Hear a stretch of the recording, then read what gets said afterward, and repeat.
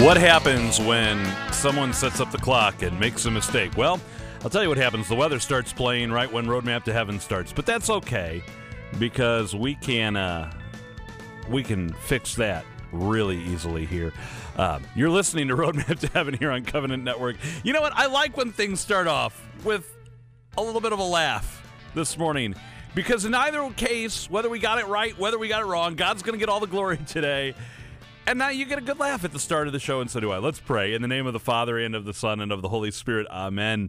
O Jesus, through the Immaculate Heart of Mary, I offer you my prayers, works, joys, and sufferings of this day for all the intentions of your Sacred Heart, in union with the holy sacrifice of the Mass throughout the world, in reparation for my sins, for the intentions of all my relatives and friends, and in particular for the intentions of the Holy Father. Amen. O Sacred Heart of Jesus, I place my trust in you.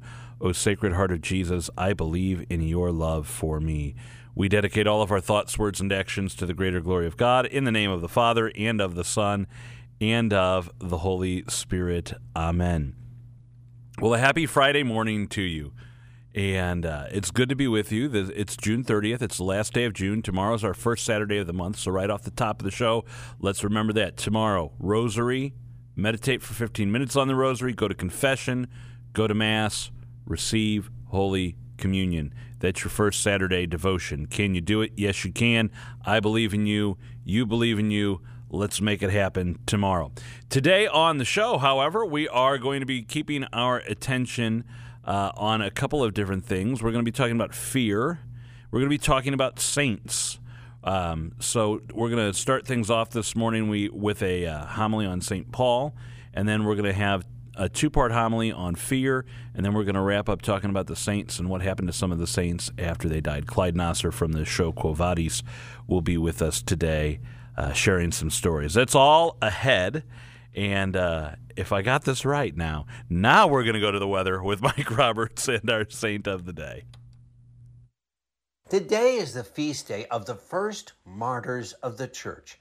After the death of Jesus, but before Paul came to Rome, there were Christians in Rome, and eventually they began to have open conflicts with the Jews that were also there. Tired of these disputes, the Roman Emperor Claudius threw the Christians out, but after his death, many returned. By then, Nero was the emperor.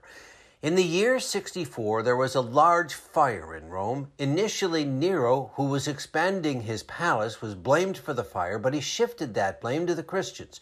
And as punishment, the Christians were rounded up and murdered in extremely cruel and public ways. Many were burned alive, some in the garden of Nero's palace, so he could watch them as they suffered and died. Saints Peter and Paul were among these first Christian martyrs. As for Nero, just 4 years after the fire, his army was in revolt, and he was condemned to death by the Roman Senate. But before his execution could be carried out, he took his own life at the age of 31. All you holy martyrs, please pray for us. I'm meteorologist Mike Roberts. For Covenant Network, have a blessed day. Saint of the Day can arrive each morning by subscribing on your favorite podcast player. Search Covenant Network to see all our podcasts. A prayer to Saint Joseph. O blessed Joseph, faithful guardian of my Redeemer, Jesus Christ, protector of thy chaste spouse, the Virgin Mother of God, I choose thee this day to be my special patron and advocate, and I firmly resolve to honor thee all the days of my life. Therefore, I humbly beseech thee to receive me as thy client, to instruct me in every doubt, to comfort me in every affliction, to obtain for me and for all the knowledge and love of the heart of Jesus, and finally, to defend and protect me at the hour of my death. Amen. You know that if we ask the question, where are you going, we must be talking with Clyde Nasser, host of Quo Vadis here on Covenant Network. Clyde, it's good to be with you, and I got to tell you, I'm really excited about the series you're doing right now.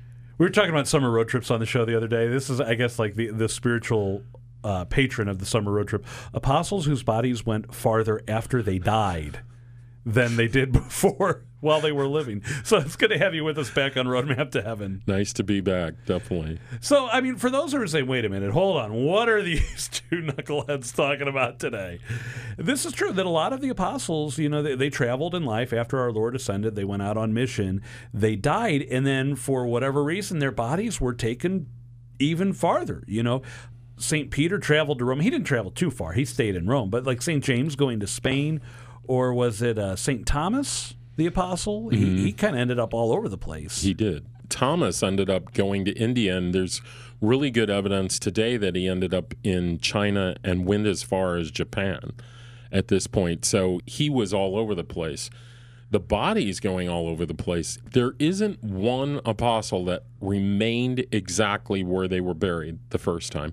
Even Peter got translated a little bit and moved to a certain extent. And John, who they actually can't find his body today, it's like, who knows? He's somewhere, someplace buried at this point, but we're unaware of where that is. He could be in Ephesus still, that they just haven't found him. But there are examples of them traveling thousands and thousands of miles. We have apostles in Germany. They had to move around quite a bit. Wow. Now, you use that word translate, and that's the correct word, because when we talk about moving the remains of a saint, they're translated from point A to point B, not transferred. I don't know why we say that, but we do. Now, what's the implication for this? Because, I mean, it doesn't sound like someone said, don't want that guy buried here. Let's translate those remains. I mean, in many of these cases, weren't the translations of the remains acts of piety, that they were moving the remains so they could be closer to the people for veneration? Well, absolutely. There were multiple reasons, but for the most part, there were invading armies that were considered that would destroy the remains or scatter them at that point. So it was an act of piety to move them to a place where they could continue to be revered and enjoyed by history for the rest of us to be a part of. So definitely that. There were kings and those that tried to move them. Not in all cases can we say that they were moved for an act of piety. The best had to be Constantine. He decided to build a church in Constantinople where he would surround himself. This didn't come to complete fruition, but he would surround himself with the 12 apostles. And so he was going to be the 13th apostle. That was the centerpiece of all this, with the 12 apostles surrounding him. The only apostle that actually made it into this church in Constantinople was Andrew, who not only did he travel a great deal again during his life, but he decided he was going to go, to Constantinople and all over the place. So. Now, when we talk about the apostles and their martyrdom, because all of the apostles were martyred except for St. Luke. Is that correct? Well, except for St. John. St. John. Yes. And that's. But they tried to kill him in Rome. There's a place there that there's a church, but God had other plans, obviously. Thy will be done and all that. So. See, you just got the answer to a catechist question of the future. Which of the apostles was the only one not to be martyred? St. John. But when we talk about the deaths of the apostles, and we talk about how we can still learn from their examples. You and I are called to suffer in this life. We might not be the most popular person if we stand up for our faith and say, I don't believe in using contraception. I don't believe that is right. Whatever it may be. We might have friends shun us and say, I don't want to be your friend anymore. But the martyrs of the early church, they really raised the bar on what it means to suffer. You were telling me a while ago about St. Bartholomew. And, we've heard that expression, I've jumped out of my skin. But, here's a guy that in all of the images of St. Bartholomew I've ever seen, he's literally holding his skin. Yep. He's filleted alive, basically. And it seems like every apostle gets themselves in trouble when they decide that they're going to go after, they're going to convert the daughter of the king. And so when this happens, they decide to fillet him alive. The pictures of him, if you ever Google this picture, you'll see that comes down to us from the early church fathers. He's alive while they're removing his skin.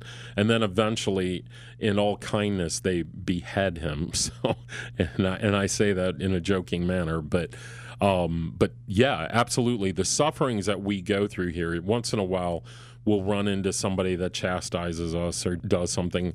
And I'm amazed how I can pout about it afterward. And then all you have to do is open this book, and then suddenly you realize the suffering I went through is nothing compared to what they did. And we bring ourselves into that moment, and we can bring ourselves through that and understand that there's a redemptive suffering that happened here in our lives, whether that's a stance that we take against abortion or in any Catholic circles that we see. So. Yeah, it's one of those things that we should take every opportunity to endure a little suffering as a joy. And when we look at the grand scheme of things, as Clyde just said, do I really have it all that bad?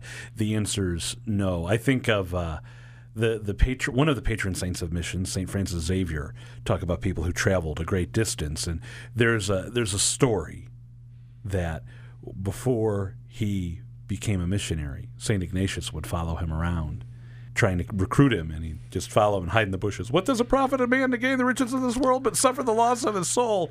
And I need to be reminded of that. Adam, what does it really gain you to enjoy all of this comfort but then not get to heaven someday?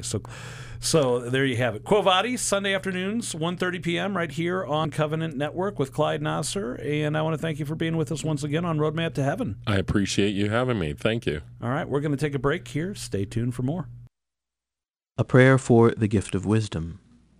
Great is the wisdom of the Lord. God Almighty, your wisdom includes an understanding of what is fair, what is logical, what is true, what is right, and what is lasting. It mirrors your pure intellect. I entreat you to grant me such wisdom, that my labors may reflect your insight. Your wisdom expands in your creations, displaying complexity and multiplicity. Your wisdom is an eternity ahead of man. May your wisdom flourish forever. Amen.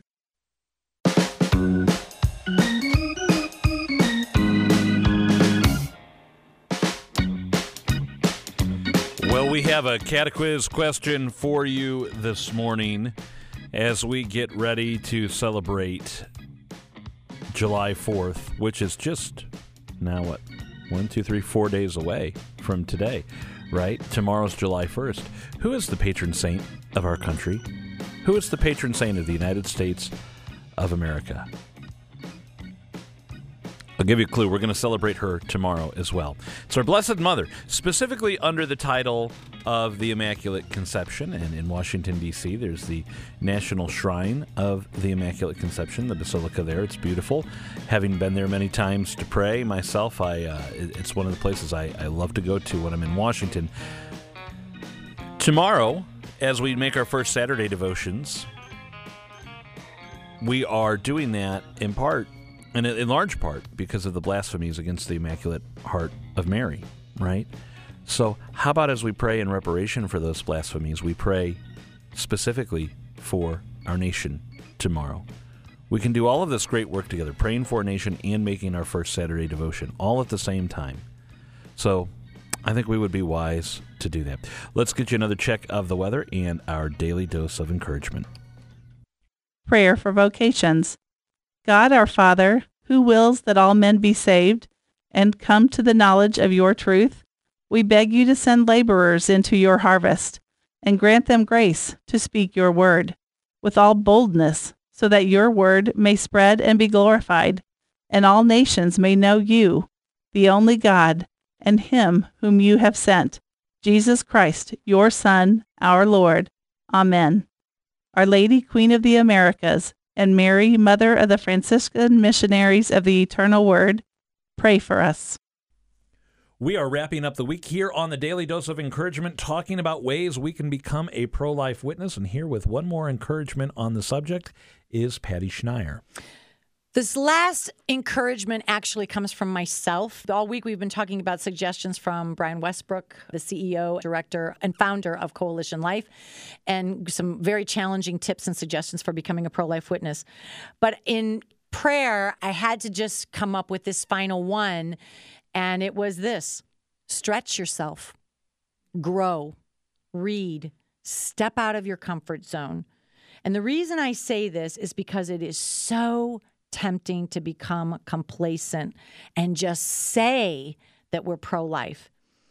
I said that I was pro-life for the first 13 years of my marriage, all the while that I was contracepting, until I read and learned and realized that contraception, by its very definition, is against life. Contra means against. Conception, the very formation of life. So 13 years ago, I was challenged in that belief. Last year, I was challenged greatly in my own belief about the death penalty, and I had to rethink my assumptions and do something for prison ministry.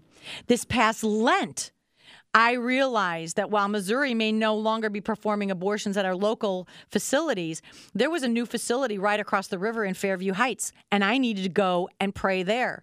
So all of these things made me step out of my comfort zone. Did I want to drive over to Illinois? Did I want to go farther? Did I want to pray there? No, but I felt I needed to grow and do something and step out of my comfort zone. Next week, I'm about to get a tour of Our Ladies Inn because I want to be aware of the wonderful resources that are available for women in crisis, and I want to become involved in their mission. All of these things are stretching me, and all of these have challenged me to step out of my comfort zone. Join me in this. Stretch yourself and take one step to be a pro-life witness in the world. Just think of what we can do together to change the culture of death. If we all did just something new, different, that we've never done before. You know, my brother is a dancer, and sometimes when he does the stretches, I say, well, there's no way I could do that. And he says, well, start with this stretch and try it. And then by the end of our time together, I'm amazed at how much I was able to do. And that's just with physical stretching. But this mental and spiritual stretching that you're calling us to, I am confident we'll have the same result. We'll be amazed by what we are able to do with the grace of God if we stretch ourselves.